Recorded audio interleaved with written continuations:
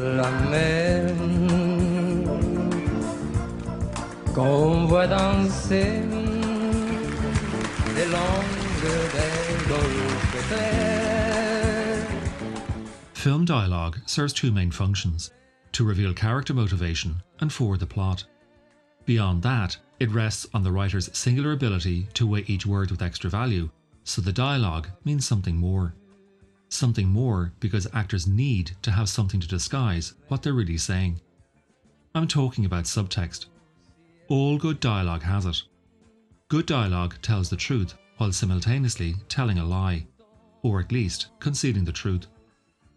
What is concealed is the subtext, and quite often the subtext is the real truth the character is terrified of admitting.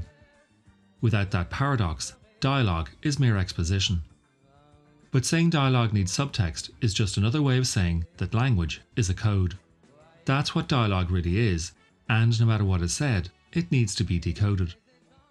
For some dialogue, the code is easily understood, but great dialogue comes encrypted, and so needs decrypting. Take a look at this nonsense.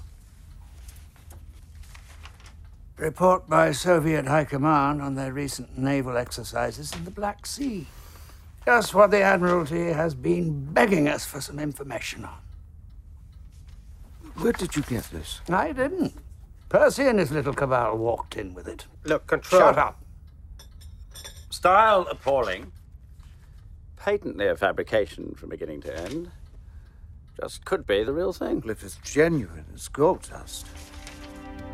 But its topicality makes it suspect.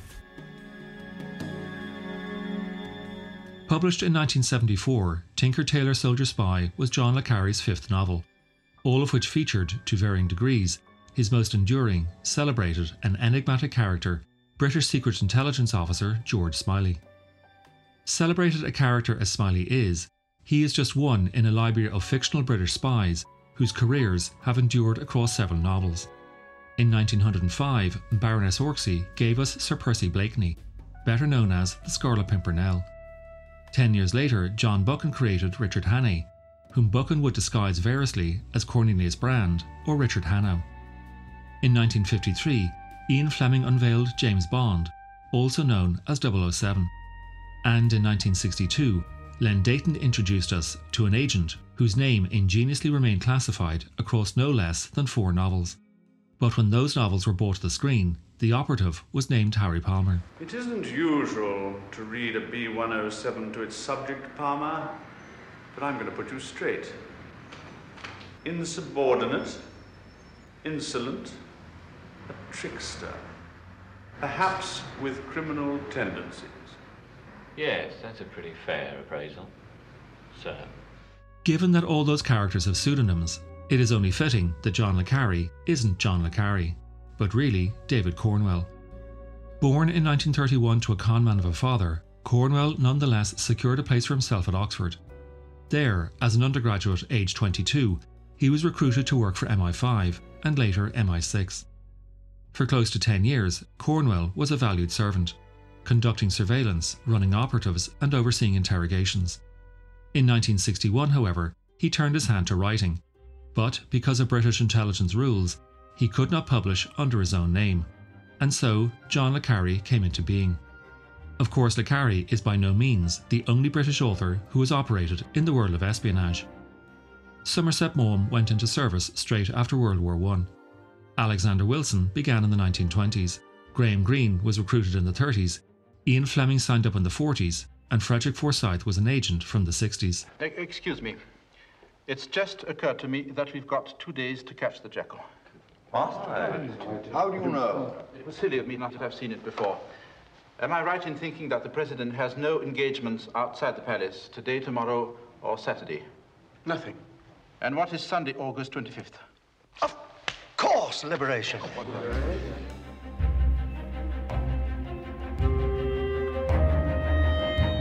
Le Carre's 1961 debut, Call for the Dead, sold enough copies for a second novel, A Quality of Murder, to be published the next year.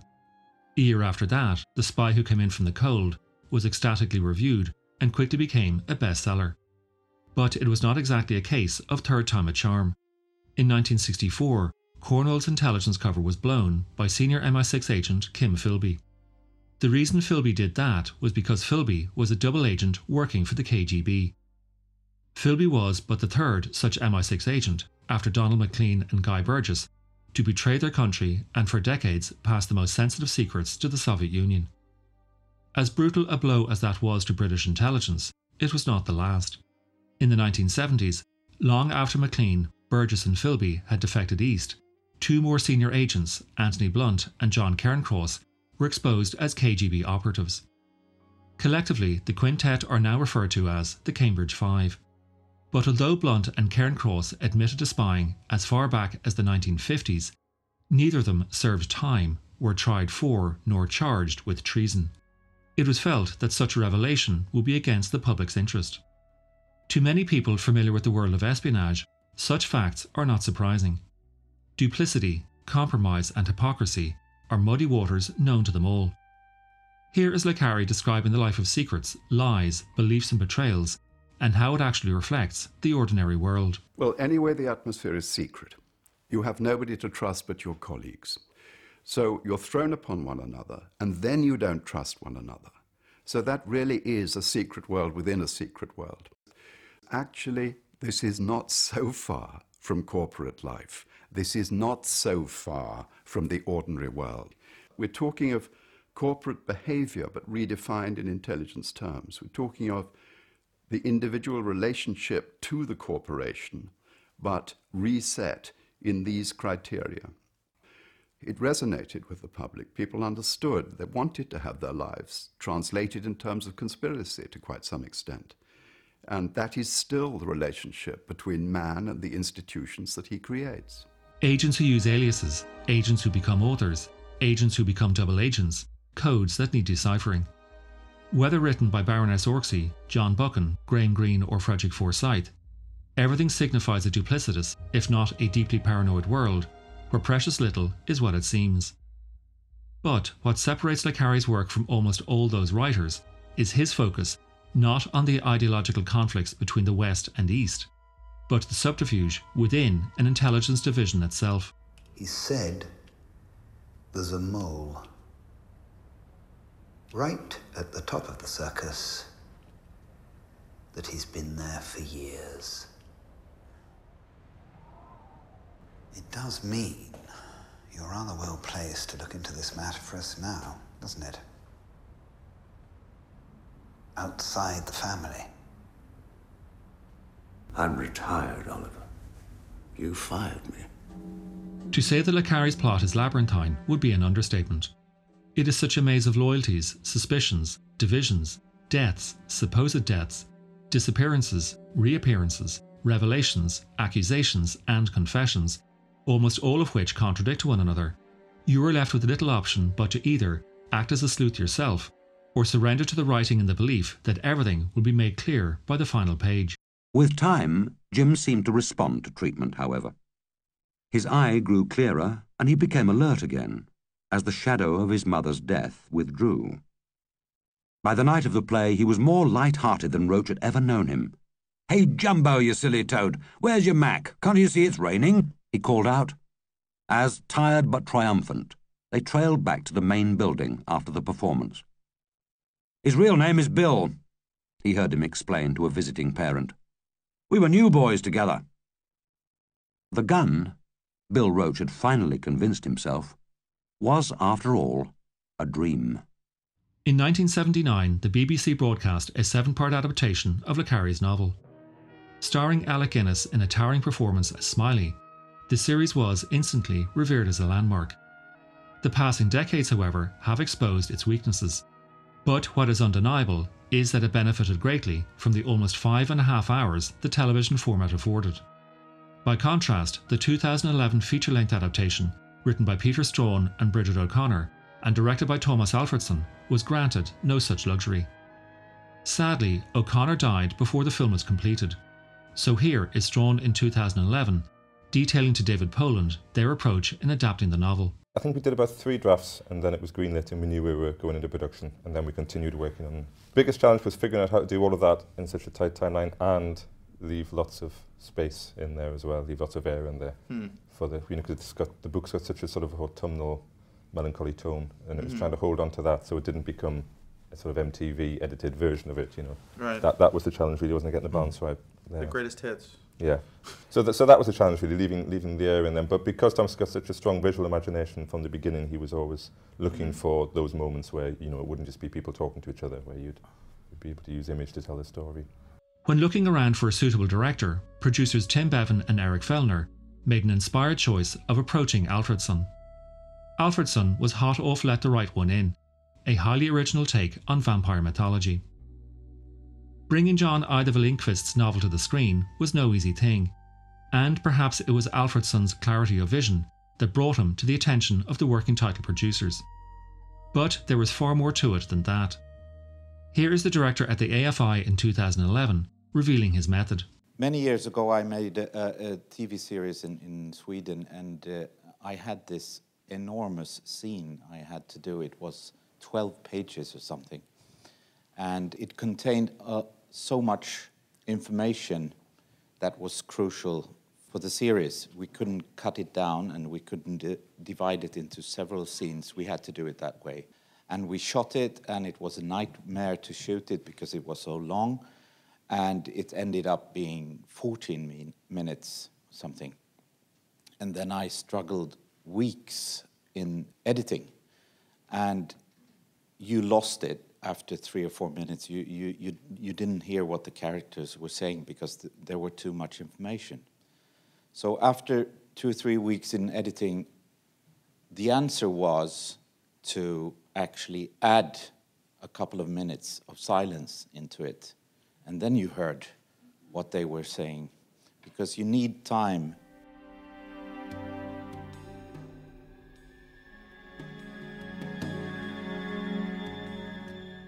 So, let me amend what I said earlier about good dialogue and subtext.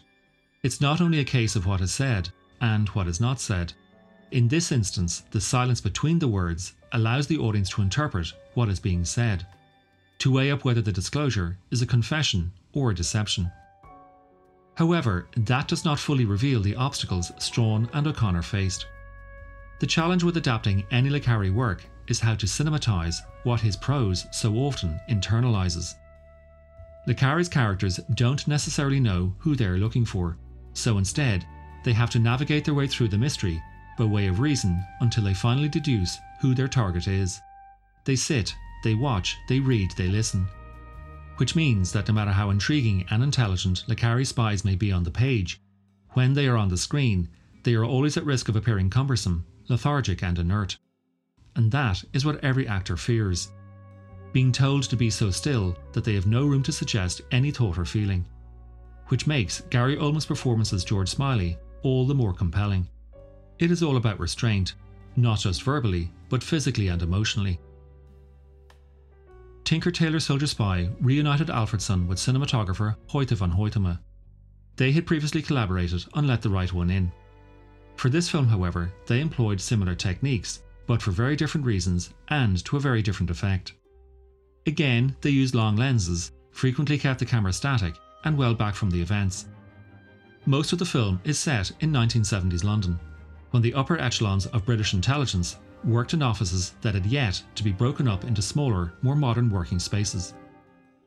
To convey the scale of such arenas, Alfredson and van Hoytema opted for anamorphic lenses.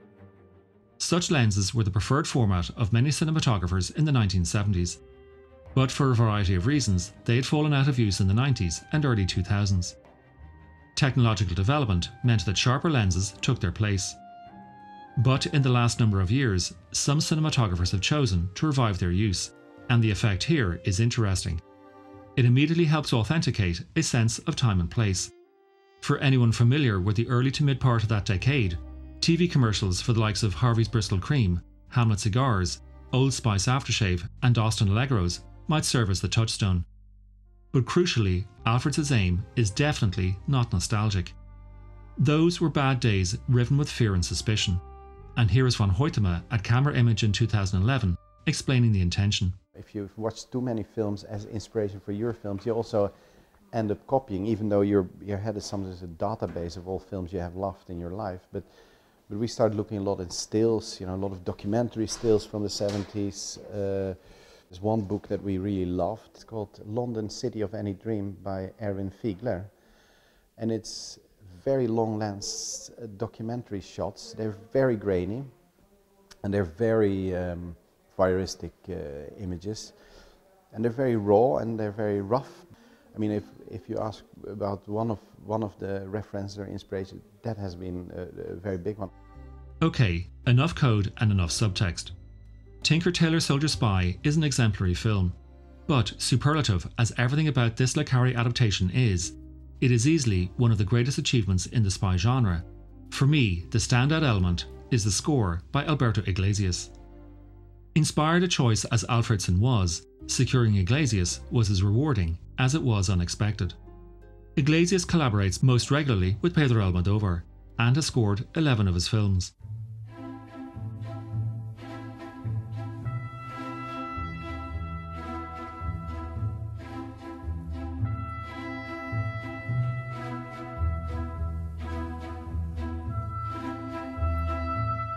Listen to the opening sequence to Tinker Tailor Soldier Spy, and you will hear Iglesias' work taking the film's tone in a surprising direction.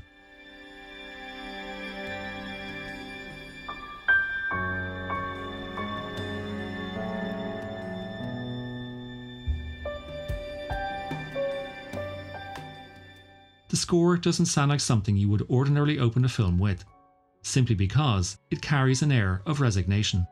Something has just ended. Which is appropriate. Smiley's time at the circus is all but over. Only it isn't. The spy's world of uncertainty and gloom is perfectly tempered with a glimmer of optimism that Iglesias' score delivers all the way through.